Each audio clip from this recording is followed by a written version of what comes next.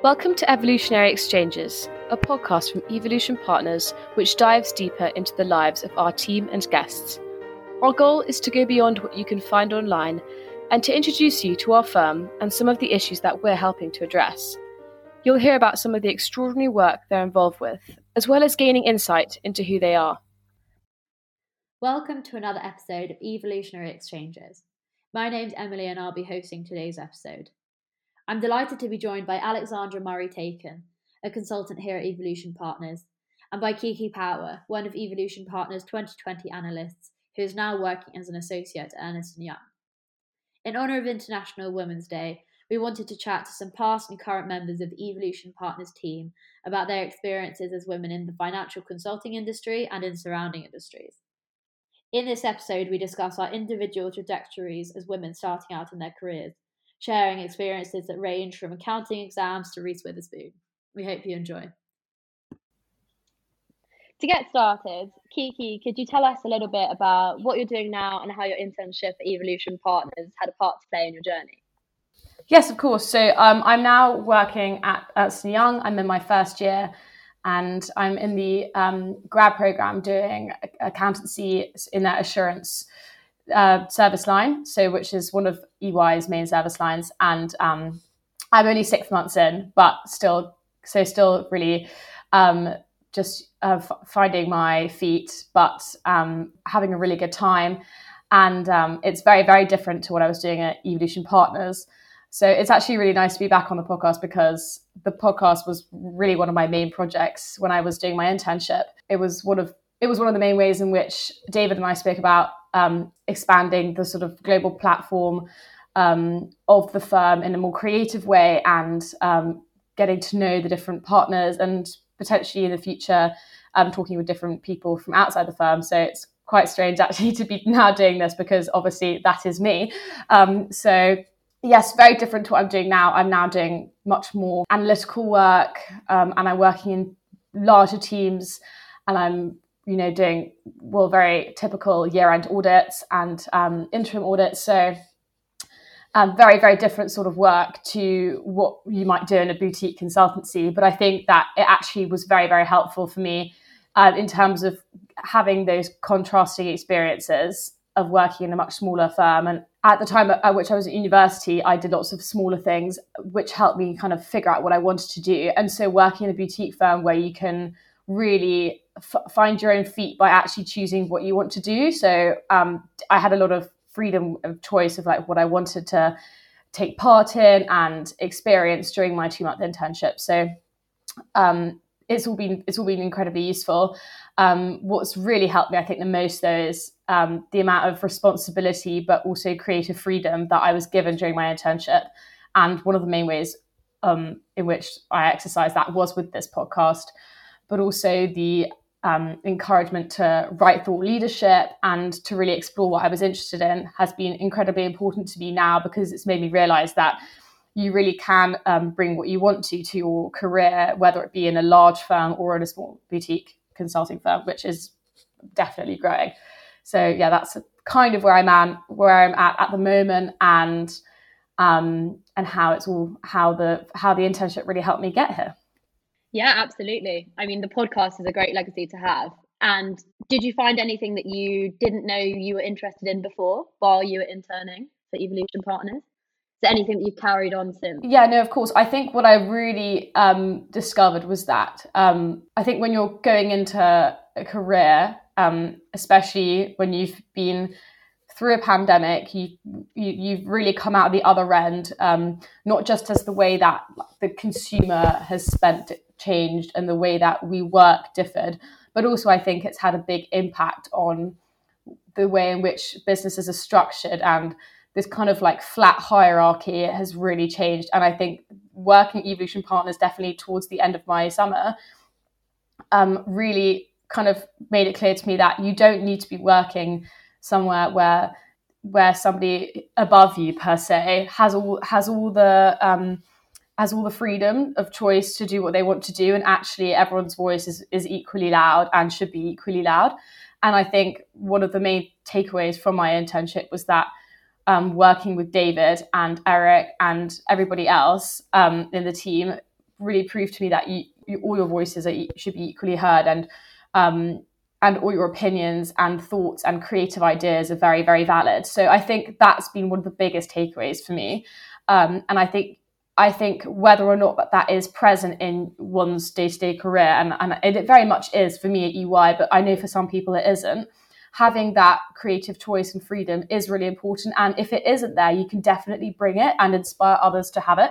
So hopefully that answers your question. I realise I went on a little bit of a tangent, but yeah, no, definitely one of the biggest takeaways, and why I'm so fond of the firm, because it is very much a bubble, and a big. I would like to think of it as a big brain, and everyone is playing their own little part in kind of contributing to the functioning of the brain. Yeah, no, I completely agree. I mean, for me anyway, I found that the flat hierarchy of a boutique firm like Evolution Partners has definitely meant that you really can make a difference. And we're recording this podcast in honor of International Women's Day. And so on that, have you found that your experience in a boutique firm helped you as a woman entering this kind of business? I mean, I know you did music at university, which isn't necessarily a prescribed path into finance. So how do you think this was maybe a good stepping stone for you as a woman, or not at all?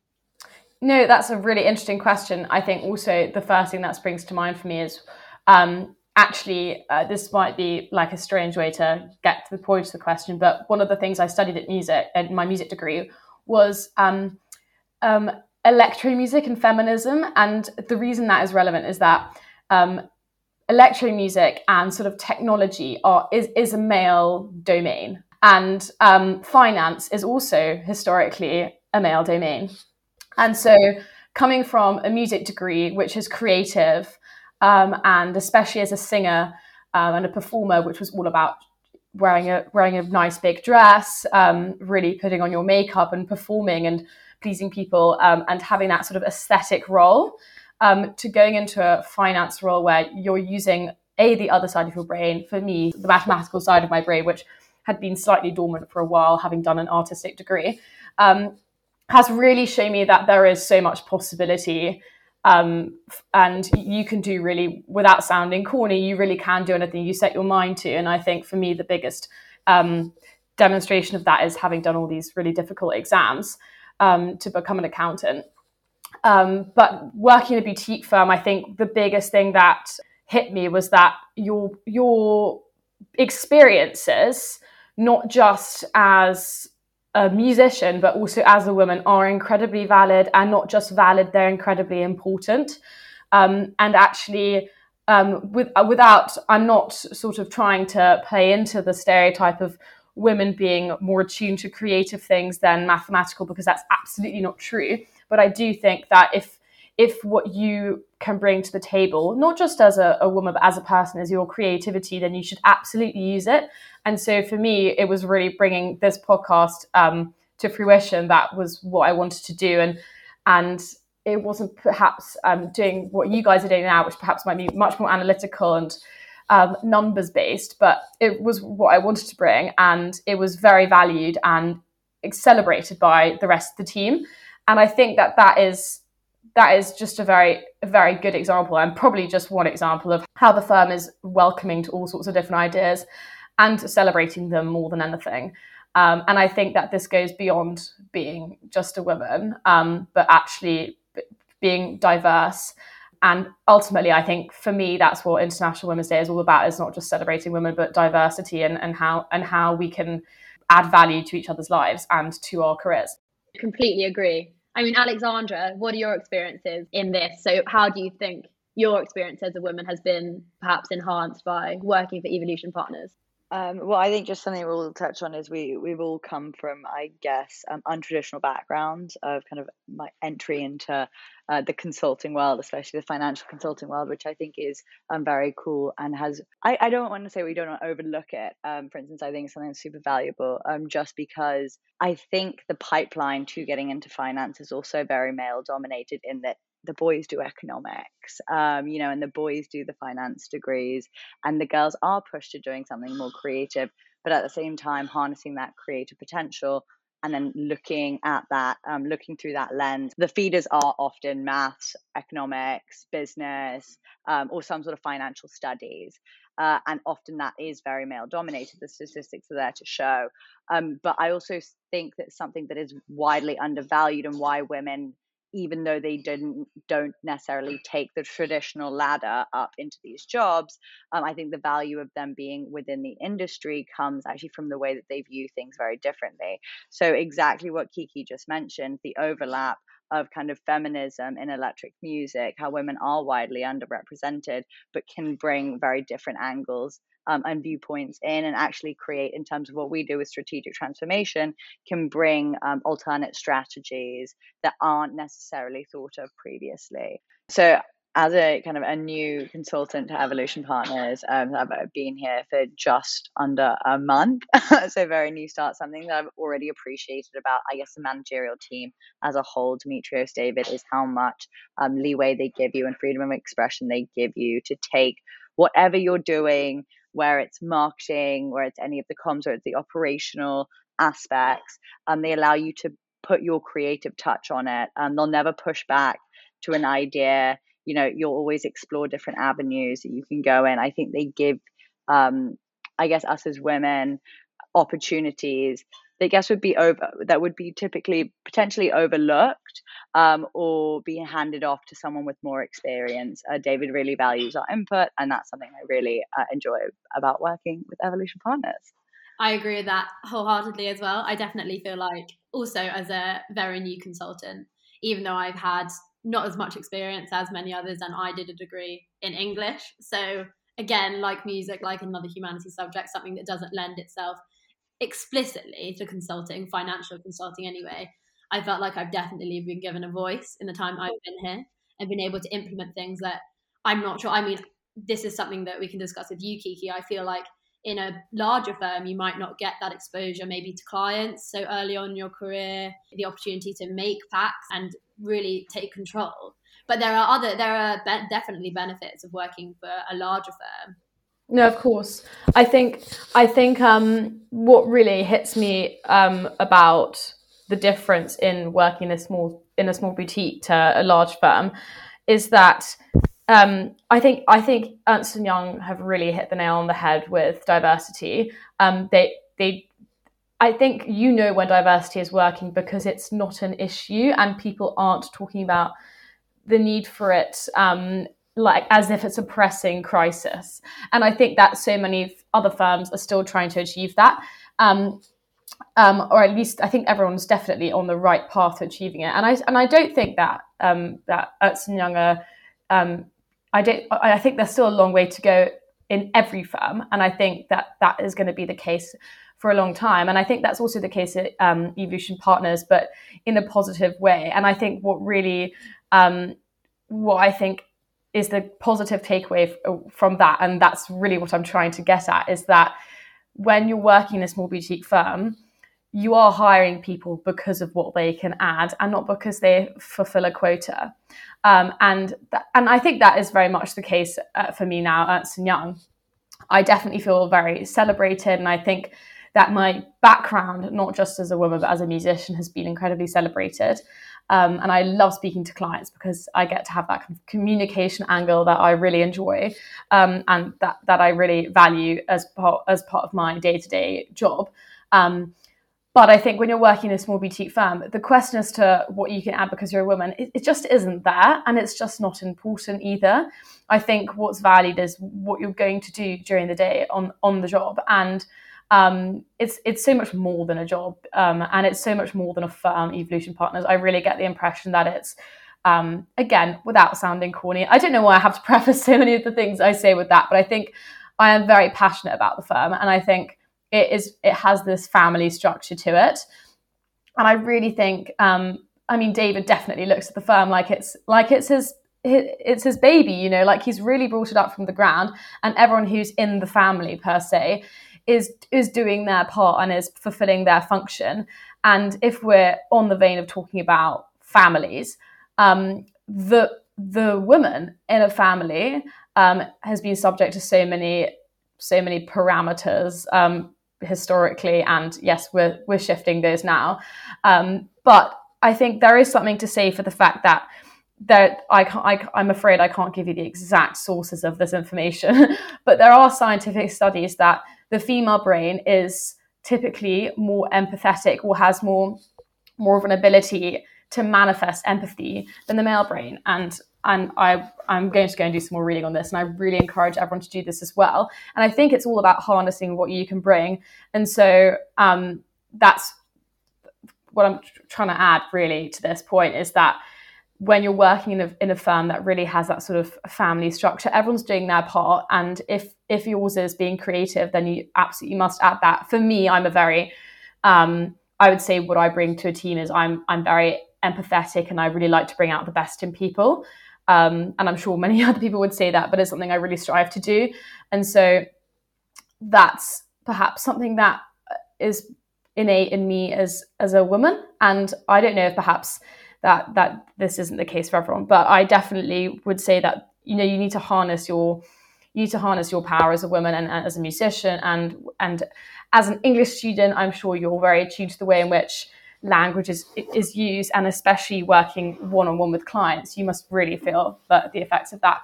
So I'm sorry, I've completely tangented from your question, but I think it's really interesting to consider how we can all add in our own ways and backgrounds. No, you're right. It is really interesting. In our thought leadership piece for March, we included some facts from a study from Bain, which discussed how women have uniquely female strengths in the consulting workplace, including exactly what you said. They tend to be more empathetic, they are better at consensus building, and they have, of course, a unique point of view. I think, sorry to interrupt you, but like honestly, just bouncing off that, from what I've been studying as an accountant in one of my recent modules, an exam I have coming up, studying the difference in countries that adopt different types of attitudes to how they run.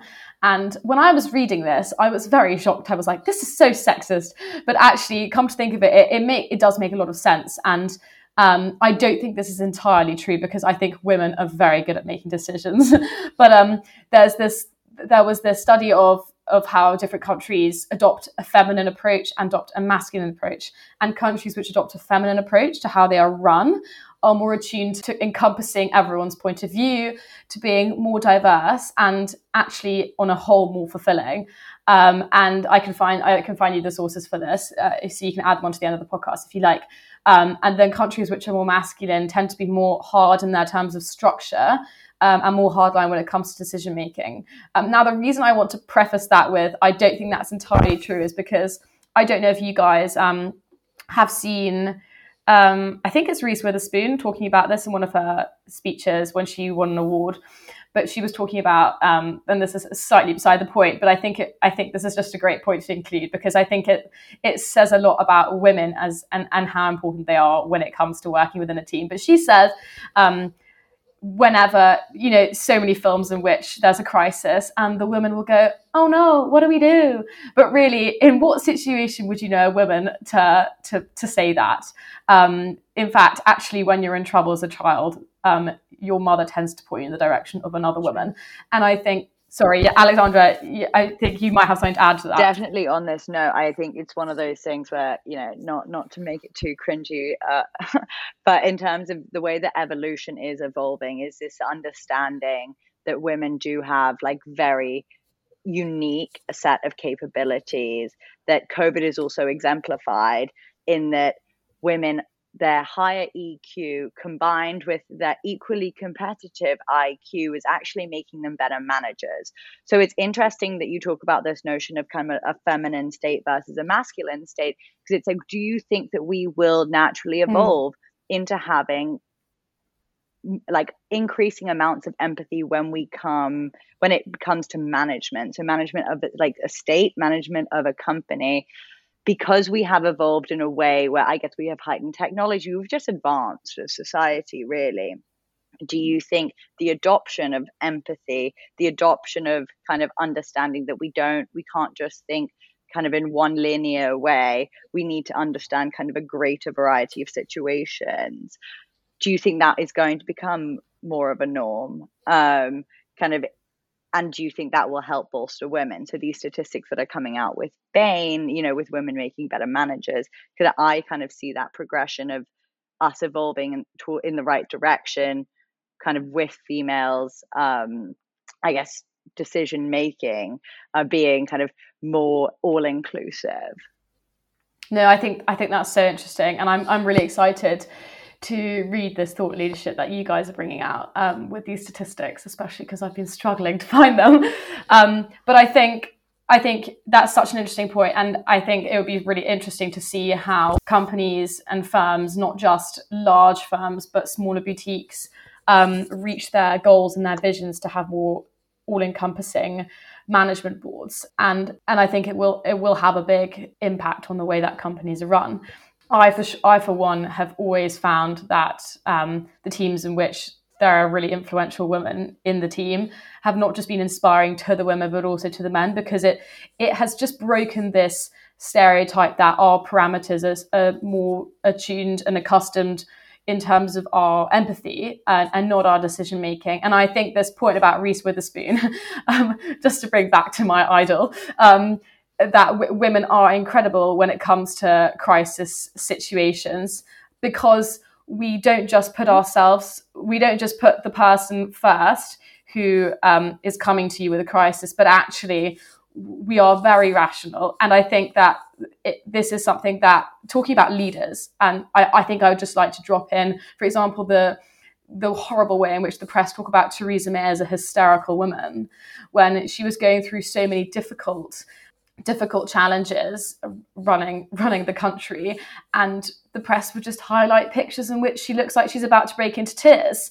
When frankly it's very difficult to run a country, and if you're about to break into tears, you should absolutely just break into tears. But there's this hardline approach that we have to fulfill an image of somebody who is typically, and I'm using, you can't see me if you're listening to this podcast, but I'm using, inverted quotes here, masculine, and being hardline and not showing these emotions. And I think actually a good leader, and somebody who will make a good leader in a management team or running a country or even in a small sports team, is somebody who shows that they bring emotion and passion to the table. And I don't think that these should be sidelined, whether or not you're working as an actor or you're working within a company. And I think it's incredibly important. So I think that's just something I think is incredibly important to add on. And I think that passion really makes for a fun team and a fun career. And that's definitely something that I found when I was working my internship. I had a lot of laughs, and life is supposed to be fun. And I think if you're all trying to fit into a certain parameter of how you're supposed to act as a man, woman, musician, mathematician, then we're not going to progress anywhere. So sorry, it was a bit of a roller coaster of a point there, but no, but that's a fantastic point, because we did kind of loop back, and Emily and I discussed a lot the notion of glass ceilings. It's, why do we have this term that not only acknowledges the fact that we have a very obvious kind of systematic gender bias issue that actively discriminates, but why is it that women always have to smash through it? Why can't we kind of pave the alternate routes? Why can't we normalize people not coming from the typical, I guess we can call it pale male stale background of the feeders into governance, into finance, into so much of what we know? Why don't we normalize the alternate routes to getting there, so that we can start to make those highways into greater representation and diversity, which in itself has directly proven to be increasingly more profitable for a company and also for governance in terms of the state government. So with that in mind, Emily, do you want to kind of take us away with this? We'll divert back to you. I completely agree with all of this and what we've discussed in the thought leadership piece about paving alternative paths for women. And Kiki, what you said about Theresa May, I think is a really interesting example, because what we've thought a lot about this week and always as women is how women who are under the spotlight, for example, Theresa May, and there's actually a documentary or a dramatization coming out about Theranos with Elizabeth Holmes. And it's women in power feeling as if they need to, obviously, Elizabeth Holmes, Theresa May, very different examples of women in power. They're both examples of women who have felt compelled due to their position high up in a hierarchy that is, in many ways, unfriendly to women. They both have to take on male, quote unquote, characteristics, so lowering their voices.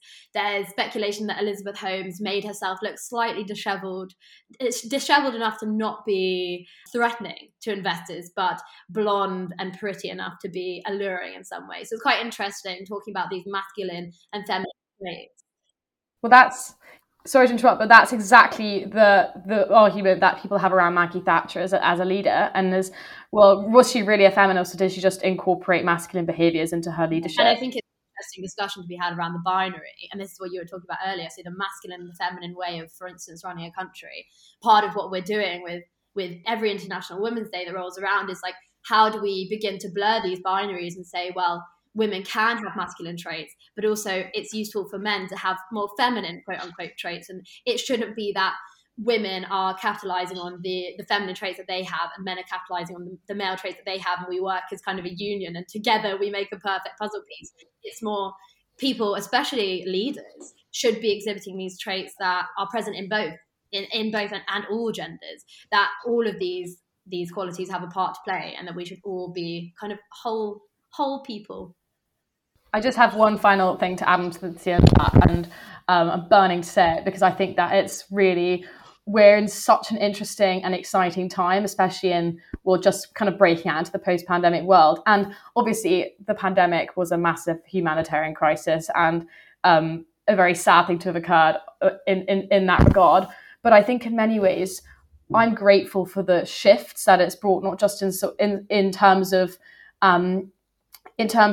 working from home. That's really one minor shift, I really have to say. I think it's the emphasis that it's placed on social structure and social interactions. We haven't just seen this with George Floyd, but everything that has happened in terms of within society has been blown up, and I'm really grateful for that, because I don't think that if we were all going on with our busy lives commuting to the office, a woman dying on her way home from school wouldn't have blown up in the way it would have. And I think that, and I rest in peace to those women, but they've really brought the spotlight back onto what is important. And the way in which we're talking to each other about these issues is more intense and more exciting than ever. And I think that actually having these conversations is really what's going to make people look forward into how we can change the way in which we work, the way in which we support each other, not just women supporting women and men supporting women, but women supporting men. And as you were just saying, men incorporating, again, air quotes here, but, feminine traits into the way that they manage and showing empathy, and the way in which men are speaking more about their mental health issues is incredibly important. And I think that companies that demonstrate that this is not only important to them, but that they're actually taking part in these matters are the ones that are really succeeding, because they have this happy environment, and an environment which is able to take these hits when they come. And these hits will come. There will be moments where people aren't valued as much as they should be. There are going to be moments where people's voices aren't as loud as they should be. And firms that can help amplify these voices and address these issues well and quickly and efficiently are the ones that are going to succeed and provide fulfilling careers for people. And I really think that Evolution Partners is holding a spotlight here for other boutique firms and for other companies, frankly, and organizations. And so I'm really excited to see where it goes. And it's really exciting to speak to the current female representation. That is a really lovely way to end it. Because unfortunately we've run out of time. I feel like we could talk about this for an entire day. Yeah, we have a long way to go with feminism and diversity, but every step is definitely one in the right direction, I think. And every conversation, hopefully, sets off some sort of chain reaction or butterfly effect somewhere. Definitely, absolutely. I'm sure. Well, thank you so much for chatting to us, Kiki. It was so lovely to speak to you. Thank you so much for having me, and it's great to be back in dialogue with the firm. Thank you so much, and thank you everyone for listening, and looking forward to seeing you again on Evolutionary Exchanges.